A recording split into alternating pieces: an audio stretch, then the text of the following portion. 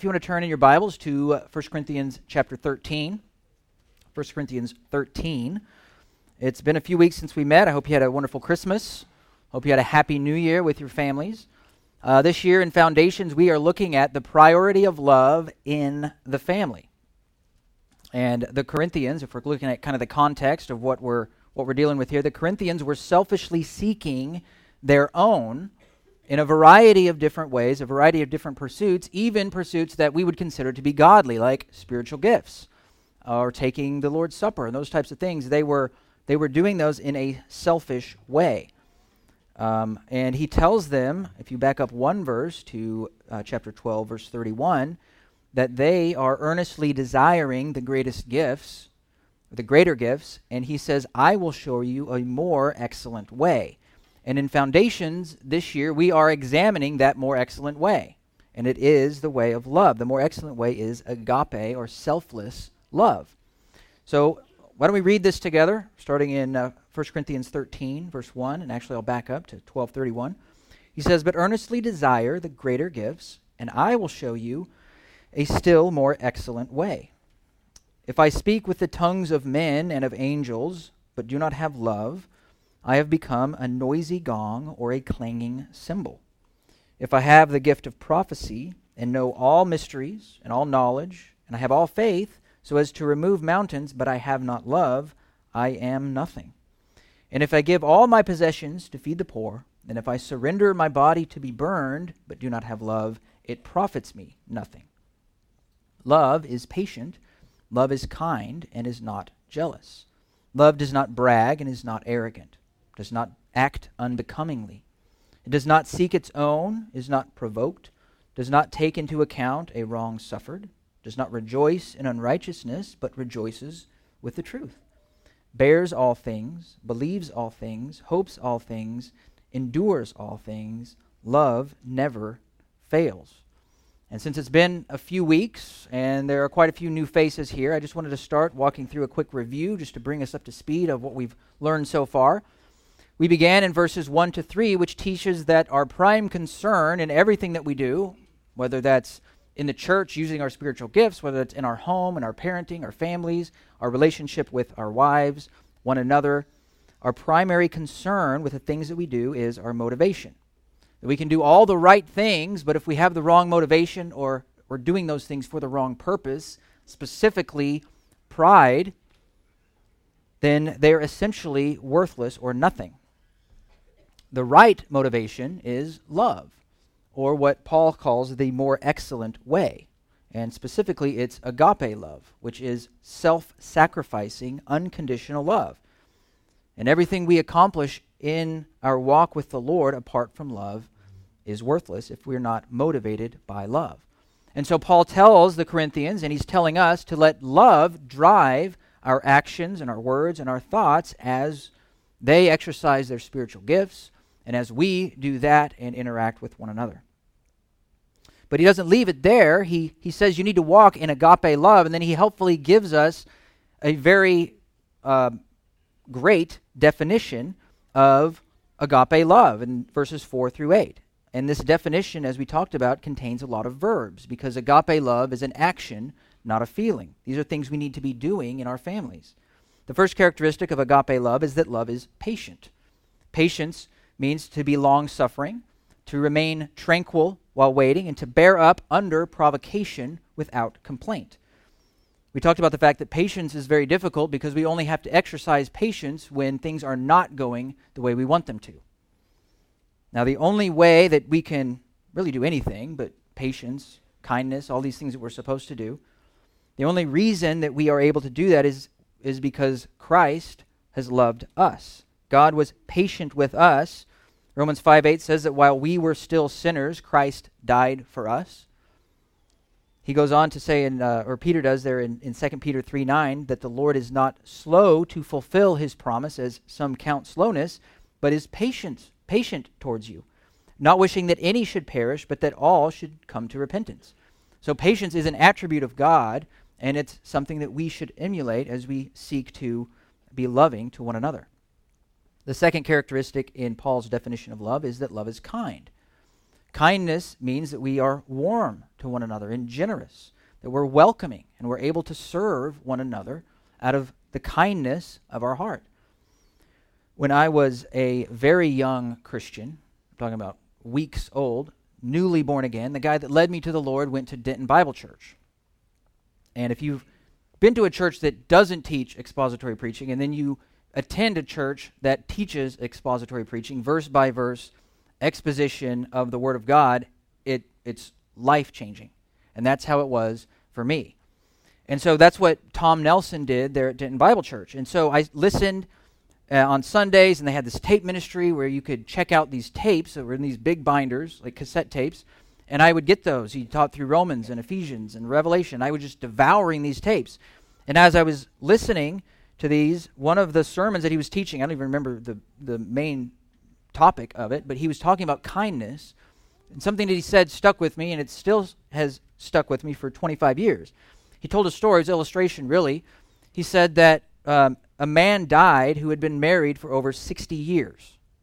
Okay, he'd been married to this woman for 60 years, and Tom Nelson was there when he breathed his last, and his wife was sitting there.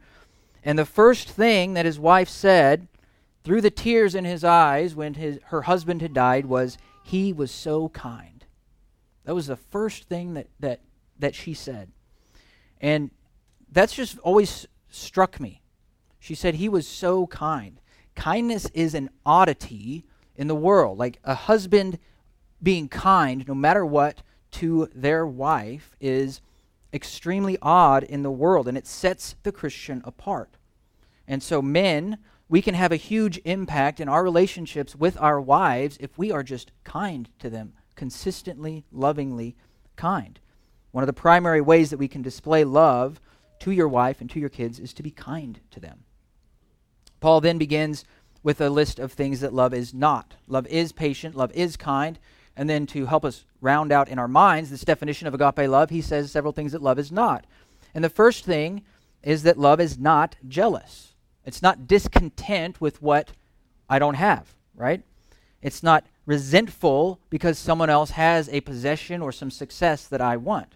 Jealousy can be either I want something that someone else has, or it could be I don't want them to have it because I don't have it. And both of those are jealous. So love, rather than being jealous, rejoices alongside somebody that is being blessed by the Lord and is content with God, with what God has given them. And then last time we met, we talked about the fact that love does not brag or is not arrogant, which we can kind of boil down to pride. Okay, love is not proud. Rather, we to have the mind of Christ and be meek and humble. And so that brings us to the fact that we're going to look at today, and that is that love does not act unbecomingly. Love does not act unbecomingly, which might not be at the top of your list if you're listing the things that love is or is not, that it doesn't act unbecomingly, but as I've looked at this might be one of the most practical ways, day in and day out, that we can love one another in our homes. You know, there's a reason that diplomats and ambassadors go to great lengths to study the customs and the manners of the country that they're going to go and serve at, right? Because they don't want to unnecessarily offend the leaders or the people of that country. They don't want to cause problems that would hurt negotiations or hurt relationships. There's also a reason that it's wise, if you're visiting a country for business or maybe even on vacation, that you would take some time and learn a few of the customs of that country before you visit, to make sure you don't do something that would distress the people, right, or hurt your business in some way. You might also think that you're representing in a way your country, and so you wouldn't want to go over there and be the dunderheaded American that just, hasn't taken any time to learn the customs of that country.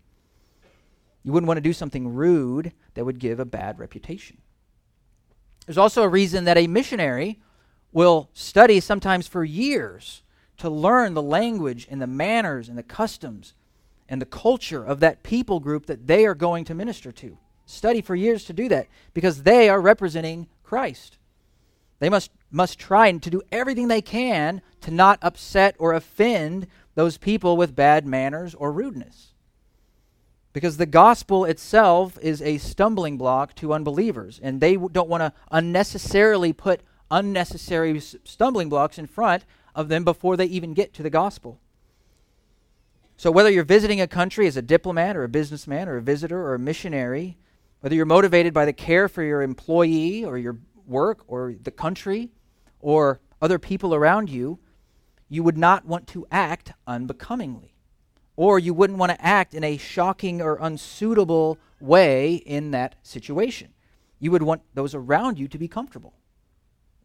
Well, there's also a reason that we would not unnecessarily want to offend a brother or sister in Christ. That we would not pointlessly offend a spouse or make your children or your family members uncomfortable through your rude and brash behavior, because love is not unbecoming. So this evening, I want to answer 3 questions related to Paul's instruction that will help us understand how we can love one another better. The Holy Spirit instructs us through the pen of the Apostle Paul that we are to love one another with selfless agape love, to think of others before ourselves, to go out of our way to love other people. And so he tells us that love does not act unbecomingly. So the first question, as we look to define our term here, what does it mean to act unbecomingly?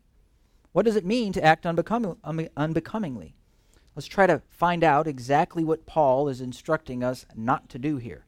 Now, we've typically defined our term right out of the gate here as we've gone through these different things, and previously it's been relatively easy thing to grasp, right?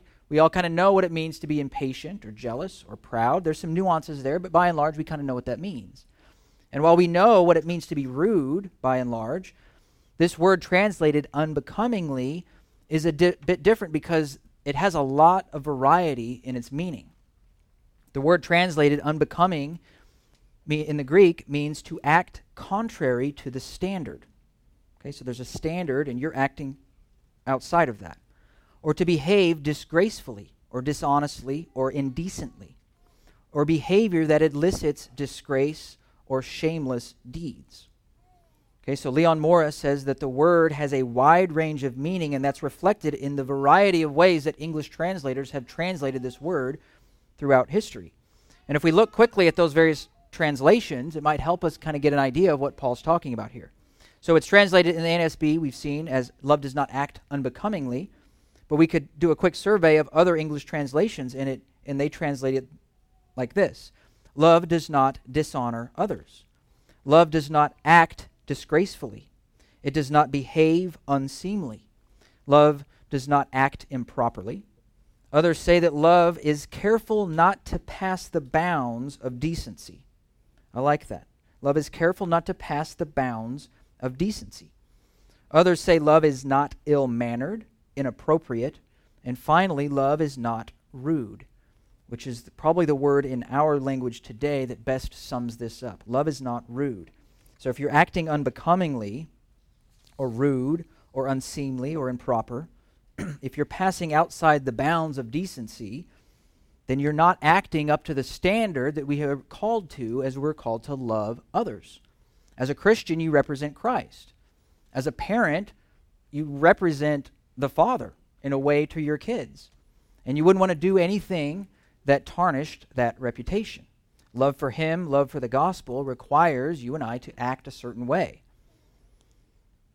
And in a way that becomes or represents the love that we say that we have for Christ and those around us. And ultimately, when you're acting rude, you're telling others, I don't care about you. I care more about me and what I want to do. I don't care if I put you ill at ease as long as I get what I want. But when you love them, you will want them to be at ease and be comfortable. So that gives us a good kind of framework to discuss what we're talking about here with not being unbecoming or rude. So let's look at the next question, which is, what does rudeness look like? What does rudeness look like? And first, let's examine what rudeness looked like in Corinth. Rudeness in Corinth. So when the Holy Spirit inspired Paul to write this letter, he was addressing certain things in Corinth that they were doing that was rude or inappropriate. There was a lot of discourtesy and inappropriate behavior going on. MacArthur points out, he says this, he says, the Corinthians were models of unbecoming behavior. Acting unseemly was almost their trademark. Nearly everything they did was rude and unloving. Nearly everything they did was rude and unloving. They were selfish people. So I got 3 things here. There's more of them, but I just got 3 things here in Corinth that Paul specifically targets with regard to their rudeness. One is sexual misconduct. Okay, this word for rude is often used in Koine Greek for inappropriate behavior in sexual matters. And it's used that way in 1 Corinthians. In chapter 5, these Corinthians were sinning and acting disgracefully by giving assent to a man having a relationship with his father's wife. That's inappropriate. Our word also appears in chapter 7 and verse 36, where Paul admonishes them for behaving improperly or shamefully toward their betrothed. And so Paul specifically addresses their rudeness and unbecoming and shameful acts with regards to sexual misconduct, which hits home for us. As our culture goes more and more towards that, we need to more and more correct towards being appropriate and towards others. Secondly, the Corinthians were also discourteous and unbecoming towards others when they met for the Lord's Supper. They were humiliating the poor when they would gather together. Chapter 11, verse 21 says that each one takes his own supper first. There we have selfishness. All I care is about me. I'm going to show up. I provided the most of this meal anyways because I'm rich, and I'm going to get mine first and let you have whatever's left over. The haves were discourteous to the have-nots during the communion meal, showing contempt for the poor. Now, this is something that James also condemns in James chapter 2. James chapter 2, where he condemns preferential treatment towards the rich and dishonoring of the poor. And he says that's not being gentle. It's not being gentle or loving. That's discourteous and unloving. Next, to act unbecoming also means that you act outside of the cultural norms and outside of decency. Okay? So by doing this, you dishonor others around you. So some Corinthian women struggled with this, and they brought disgrace on the church, and they brought disgrace on their husbands by shamefully prophesying without head coverings. You can read about that in chapter 11, verses 2 to 16. Now, we don't have a lot of time to go into women and head coverings tonight. Sadly, I'd love to dive into that, but sadly we can't do that. But ultimately, they were flaunting their Christian liberty at others' expenses. By uncovering their heads, they went against the societal norm, saying, I have this liberty in Christ to do this. I don't care if it makes you uncomfortable. I'm going to do it anyways. And they were being rude and dishonoring their husbands because they were outside of the standard. It was not loving their husbands well. My daughter Annabelle is serving in Mexico at a missions agency, and before she left, I don't know if the agency sent her some paperwork or something about appropriate dress, or she looked it up on her own, whatever. We had a discussion about it, but she found out that it's improper to wear jeans with holes in them there in Mexico. Okay? It's not sinful. It's not a bad thing to do here. Although I don't know why you would buy jeans that already have holes in them, but that's something that, that's cool now, okay? So, but there, it's rude. Here it's stylish. There, it's rude. And therefore, she would be unloving and rude if she went down there and said, well, I've got the right to do this, so I'm going to wear my holy jeans anyways. No, so she left those at home rather than exercise her Christian liberty and be rude to the people that she was going to minister to. So those are the few of the shameful and rude things that the Corinthians were doing that Paul says is outside of love. It's contrary to being loving. Next, let's look at rudeness today. Today, there are many ways that we can act unbecomingly. Okay, some are obvious, some are very similar to the Corinthians. A few of those are the way you talk at work. Maybe you don't tell the crude joke, but you participate in it. Maybe of a sexual nature. That's rude. That's disrespectful. It's treating women with disrespect. The way you dress can be rude. Women dressing inappropriately or shamefully is rude. Remember, indecency was a part of our definition. Dressing indecently or inappropriate is not loving those around you because it makes them feel uncomfortable. Not only provocative dress is rude, but also not dressing appropriate to the occasion can be rude. right? Wearing cutoffs on a t-shirt to a wedding, for example, communicates a lack of care and a lack of love. Okay, if somebody's taken the time to put this together, the way you present yourself when you go there can either be loving and like you care about them, or we can communicate rudeness. Treating others differently because of wealth or looks or background, similar to the Corinthians. We can be guilty of that ourselves. How about being habitually late? Always late, or ignoring people who are talking to you. Perhaps preoccupied on your phone. You know, your child's talking to you and you rudely just like nodding along as you're looking at your phone. Something as simple as saying please and thank you. Please and thank you. That communicates, it turns a demand into a request. It's polite to people, to the person you're talking to. So those are obvious examples of rude behavior. So instead, what if you only spoke to women respectfully as fellow image bearers of Christ? What if you always dressed appropriately? What if you worked hard to consider the other person? You got up earlier, you did everything you needed on time so that you can leave in time to consistently be on time, to communicate to that person that your time matters to me. It's important to me. You could give others the full attention while you're talking. You know, as parents, we can put our phone down, look at our kids in the eye, talk to them rather than just nodding along, and then, you know, have something, you know, of worth to communicate back to them. Those are different ways that we can just start to turn the tables on what could be a pattern of rudeness in our life. Doing those things communicate that you care and they're loving. Some things are fairly obvious, some things are not so obvious. Matthew Henry says that acting unbecomingly extends to treating folks properly according to station or according to their authority. Okay, so we are very sensitive here to a person of high standard pridefully talking down to somebody else. Like, we recognize that as rude, and it is. Right? We should treat all people with honor and respect. We're sensitive to that, but we've kind of become desensitized when it goes the other way. You know, it's also rude to be disrespectful to those in authority over you. So we need to be teaching our children to respect those in authority over them, and that's loving them, right? To teachers or to parents or church leaders or just adults in general. To be polite and to love other people. We do not want to train our kids to be unloving and rude. Another way that we could neglect to love others is through our table manners.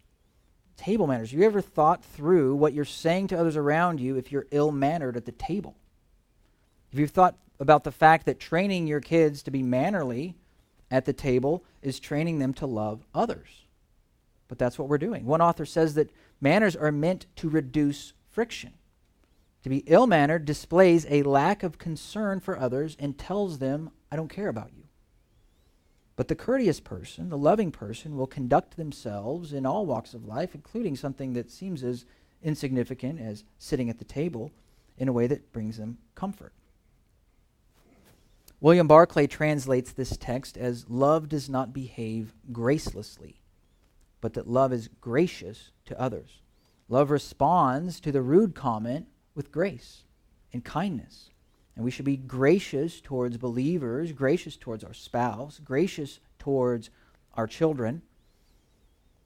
And we also need to be gracious and courteous towards the unbelieving world. And this bleeds over into all of our interactions with those around us. Courteous people are winsome. Rude people are repugnant. I recently read an article about which day has the worst reputation, which day and time has the worst reputation from waiters to wait tables. All right? Which date and time is the worst according to waiters? And it's Sunday afternoon. It's the after-church crowd. That's kind of sad, isn't it? Sunday afternoon shouldn't have a reputation for being the worst day and time for waiters to work. It should have the best, right? And the things that were listed as reasons for that were low tips, impolite people, cranky people, and more kids make it an undesirable time for waiters. Now, we can't do anything about the kids, right? Sadly. I mean, you could, leave one of them. No, you couldn't do that. But what if you left a clean table and picked up after yourself? You didn't leave just the mess that happens when you take kids. Believe me, I understand. You take kids and the fries go everywhere. But what if you took the time and you cleaned that up? What if you left a generous tip? What if you were always polite, never ever rude to that waiter, regardless of how long the food took to come out, regardless of how it comes out? You can voice the fact that you would prefer to have another meal or whatever, but never rude. You can do that in a polite way. All of those are just small things that we can do on a weekly basis to be gracious and courteous to others.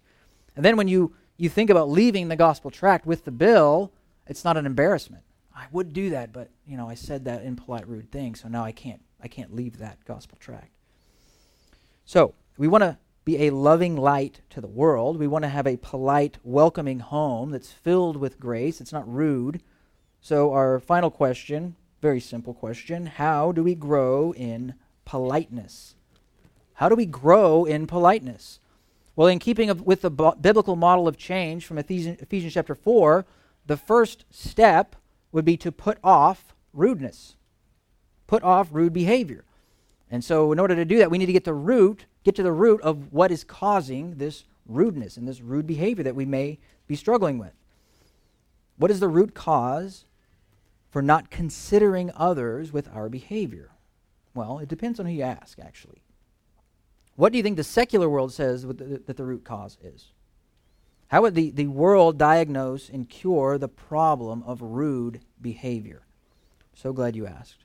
Because even though the problem is discourtesy, lack of care of others, and too much self, therapists, secular therapists, not surprisingly, prescribe more self-love, right? Which isn't surprising, but it's still ridiculous, right? I used to carry a strep strain, right? And so every year I would get a strep throat. It was like clockwork, right? This is many years ago. And so I'd feel it coming on. I'd go to the doctor, and strep is a bacteria, and so they would prescribe antibiotics. And I'd take these special antibiotics, and it would go away, right? Designed to kill the strep. Now, what if I went into that doctor, and he said, yep, here, you got the strep again, microbes and germs in your system. What I prescribed is more strep bacteria. In fact, I've got this IV set up here. We're going to pump more strep into your bloodstream with the hopes that strep will kill the strep. Well, I don't care how many degrees and letters that doctor has after his name. I'm going to say no, right? That is ridiculous. I'm not doing that, right? Sadly, often that's the way therapists, even Christian therapists, treat selfish behavior such as rudeness. Is you're thinking about yourself, what you need is more self. Not to belabor the point, but I read a book. I picked up a book by a Christian therapist on 1 Corinthians 13, studying through this, so I just want to leaf through it and read it.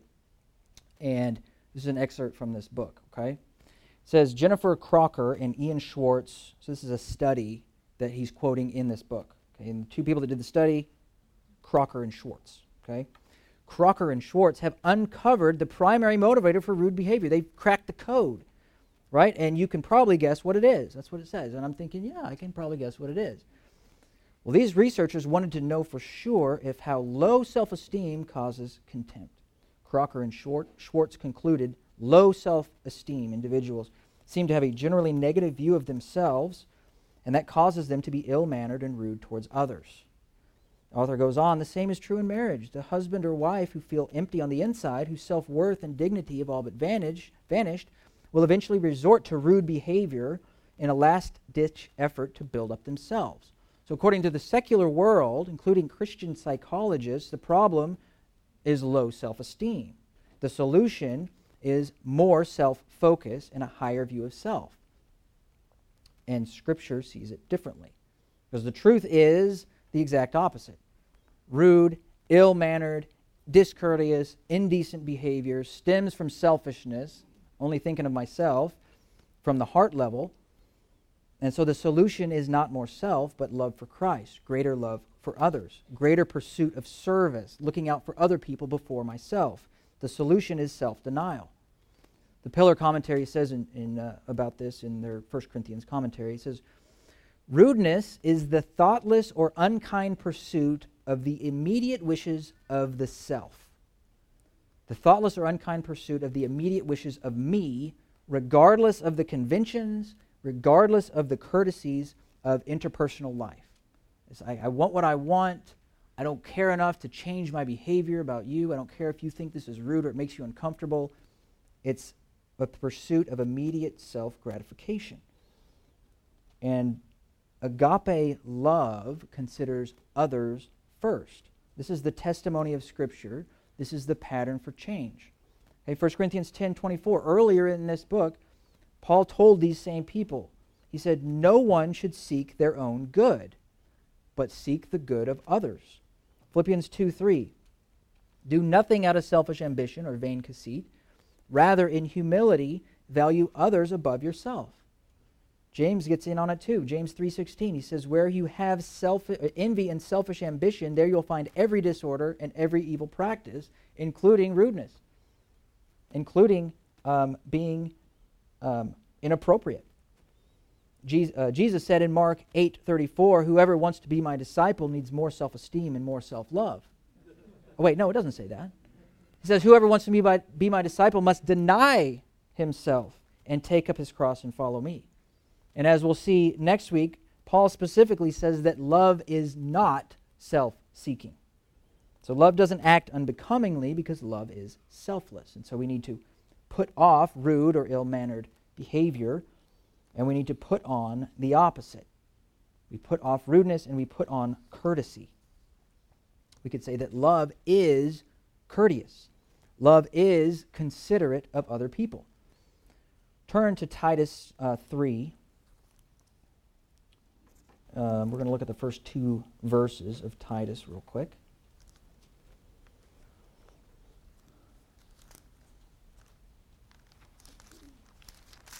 Titus 3. So Paul here is giving Titus some instructions on how to minister to the churches in Crete. Titus's job was to go to this island of Crete and appoint elders at this church and then train them and remind them to teach the people certain things, right? And so he's telling Titus to remind them, both the congregants there and also the elders, remind them to be subject to rulers, to authorities, to be obedient, to be ready for every good deed, to malign no one, to be peaceable, gentle, showing every consideration for all men. That last thing he mentions there in verse 2 is to be considerate to everybody. If you have an ESV, it says, show perfect courtesy towards all people. And this should begin to flow out of our hearts as we seek to honor the Lord. We seek to love Christ and love others. Love means that you are courteous and polite to other people, that you consider other people, actively seeking out ways that you can change your behavior to make them more comfortable and more at ease. And so I'm sure you see the pattern by now. Right? It's a pattern here. When you are motivated by selfishness, you act unloving, unkind, impatient, envious. You think of yourself and your need for everybody to see your greatness, and so you boast. You also don't care about the comfort of others, and you're self-focused, and you are rude and ill-mannered because you only care about yourself. Those who are loving with Christ-like agape love go out of their way to be kind. They're patient. They rejoice with those who God blesses without jealousy. They encourage others with humility. They do everything that they can to make others feel comfortable because you love them, because you love Christ. You want to represent Him well, because you love the gospel. You don't want to put up a stumbling block there, because you love your kids. So on one side, love's side is the person that is courteous, has good manners, acts appropriately, and is polite, goes through life with the other people in mind. And on the other side is the loveless person who cares nothing for the feelings of others or their insensitivities, is careless, overbearing, acts unbecomingly, and is crude. And in the same way that a businessman or an ambassador or a missionary would do their best to put on the best to make other people feel at ease, we need to do our best to create a loving, courteous environment in our homes. After all, you are a missionary to your kids. Your kids are your mission field. You are an ambassador of Christ, and so therefore we must be courteous and put off unbecoming behavior. Let's pray. Lord, we thank you for your word. We thank you for the reminder. Thank you for the call to be loving to one another. Lord, thank you for laying this out for us so that we can learn how we can better love our families and our wives and our husbands. Lord, I pray that you would bless our small group time and you'd be with us. In Jesus' name, amen.